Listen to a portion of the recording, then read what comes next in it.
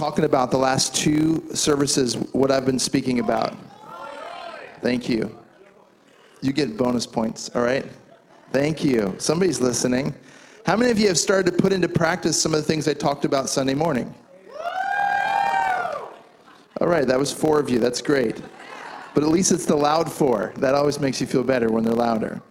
Well, I'm just going to kind of add a little addendum to what I've been talking about because I really believe that this topic is so important for our church and so important for the body of Christ.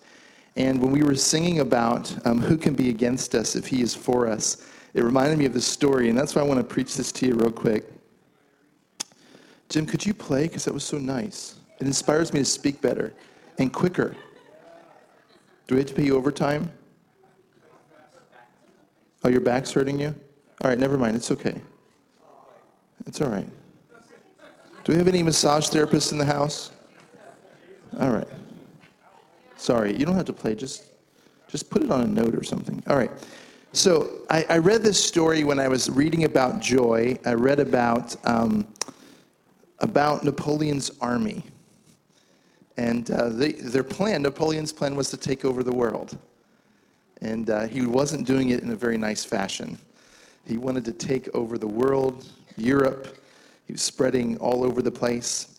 And there's a story about a little town in Austria where one of Napoleon's generals had suddenly appeared with about 18,000 men. And the Austrian town had nobody there ready to fight. There was no Austrian army. It was just the town and its people. And 18,000 of Napoleon's men, ready, not tired, not weary, ready to take this small little Austrian town, circled around about it, and they were ready to converge and take this town. The town council found out they were on their way, and they gathered together, and the town council decided, let's just surrender. It was a Saturday night as they were coming towards them. They said, tomorrow morning, Sunday morning, let's surrender. Maybe they'll spare us. They won't kill our women and children. Let's just surrender the town to them. Why try to fight? We have no military men here. The best we could do is bring together maybe a couple hundred farmers and militiamen. And the pastor or the dean of the church in the middle of the town reminded them that it was Easter. And he begged them. He begged the city council. He said, don't cancel church tomorrow morning. It's Easter. Maybe we can surrender later, but don't cancel church. Let them come. But we're going to have church. It's Easter. We're going to celebrate the resurrection. This is a true story. So they did this. And when the service started, as they did every Easter in this little town, they began to ring the bells of the church. Today, those bells are known as joy bells. Because when they began to ring those joy bells, the general, Napoleon's general, heard the bells ringing and assumed that the only reason they would be having church and ringing those bells was because the Austrian army was there waiting for them to ambush them as they descended upon this town. And so the 18,000 men led by their general, one of the top commanders in Napoleon's army, left that town alone. They scattered and they went on. They retreated because they heard the bells of the church. They heard what is known today as the joy bells of the church ringing out. And at the sound of joy, that army fled because they assumed the only reason God's people would be singing a song of joy, would be ringing those bells, is because they had reinforcements there waiting.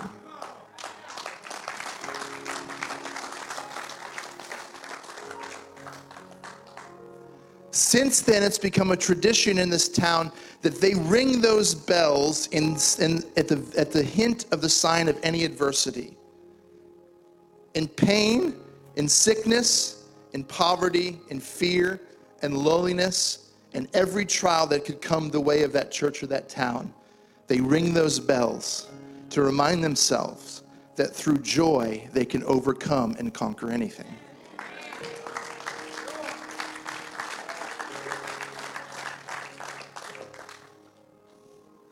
We talked last Wednesday night and then this Sunday morning about choosing joy. And I just barely started to get into it Sunday morning, but we ran out of time, about choosing joy in spite of your circumstances. Choosing joy when everything around you is saying you have no reason to have joy. Testing what joy can do in the face of the most difficult circumstance in your life. It's a decision every one of us have an opportunity to make, not just when we wake up in the morning as we talked about Sunday. But it's a decision that you and I can make when life, as it often does, throws something our way we weren't prepared for.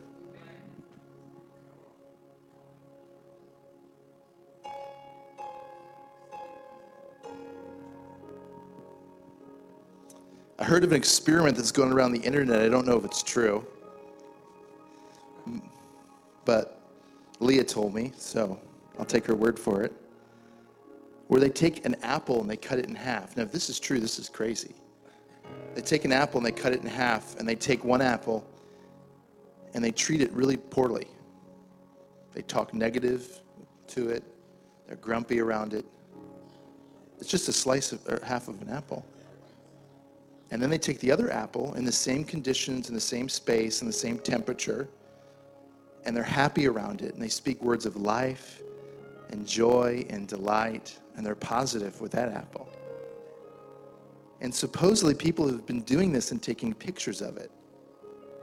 And they say that the apple that was in that kind of negative environment actually will turn brown and sometimes even black in the same amount of time that other apple that had been subjected to the happy, joyous, wonderful, amazing environment looked almost like the day they sliced it.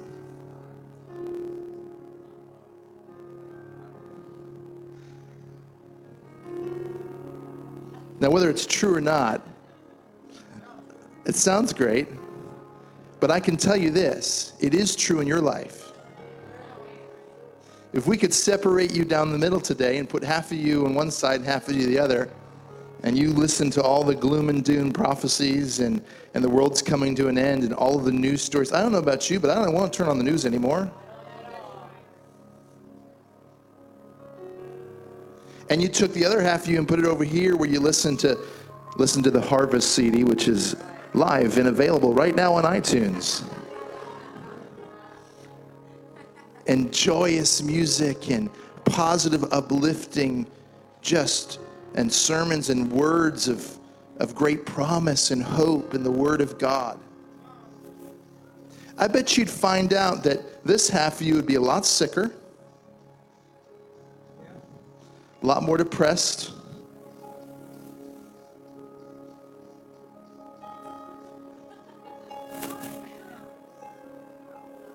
No, I just heard a phone ringing.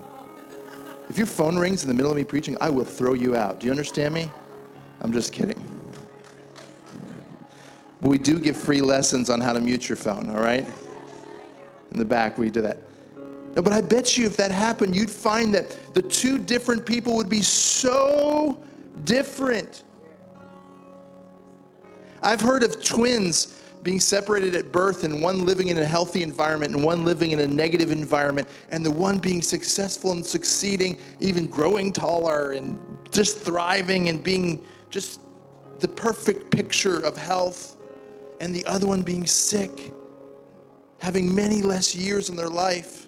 I've heard of people that have been diagnosed with cancer that have decided every day, I'm going to watch a comedy or do whatever it takes to get me laughing. And they've literally used joy and laughter as medicine to heal themselves or to aid in the healing of themselves. And I love this story, and I'm not going to preach much longer because I just wanted 10 minutes. I love this story because it's such a perfect picture of who Jesus is in our lives. Because when you choose joy, you're not just choosing some phantom emotion. When you choose joy, you really choose Jesus and you choose his way for your life. So you step into what he has for you. You step into his hope, his promise.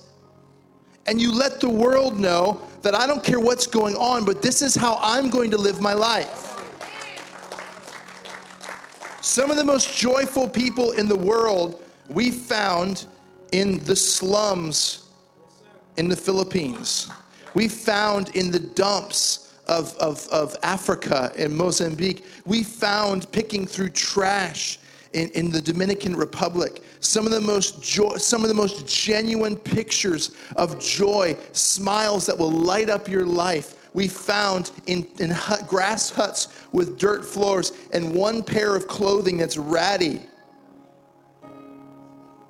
Because they made a decision that whatever's going on in my life has nothing to do with how I'll live my life. I'm choosing joy.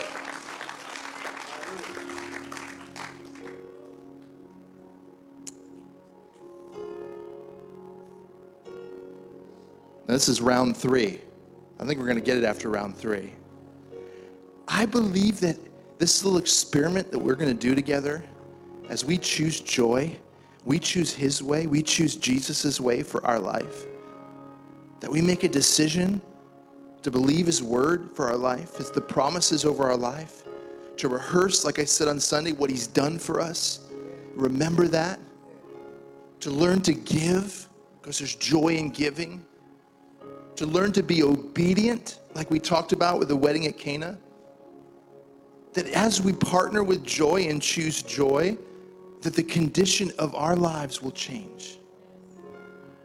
Well, brother, it's not all about, just living a great life. Well, actually, it kind of is. Because if you want to live some sad, sappy, lonely, unhealthy, grumpy, angry, miserable life for Jesus, go ahead. I'm not going to do it. That was a weak amen. Because if there's another option, I can live for Jesus and be joyful and happy and in love with him and him in love with me and healthy and prosperous and living to the fullest of my life and overcoming obstacles and defeating things that would come to crush my dreams. That's what I want. But you and I have a decision. We can choose this or we can choose this. Amen? This little nugget was brought to you by Jim and Peggy Miner, who birthed me many years ago. I think my dad tried to slip out and get a sandwich in the middle of it, but that's all right. I love your dad anyways. You guys got this tonight? It's cool, right? Don't you feel free to know that you can choose joy? That you don't just gotta wait for some phantom Amazon drone to drop the package on your doorstep one day. They've been talking about those things for too long. That you can choose joy right now.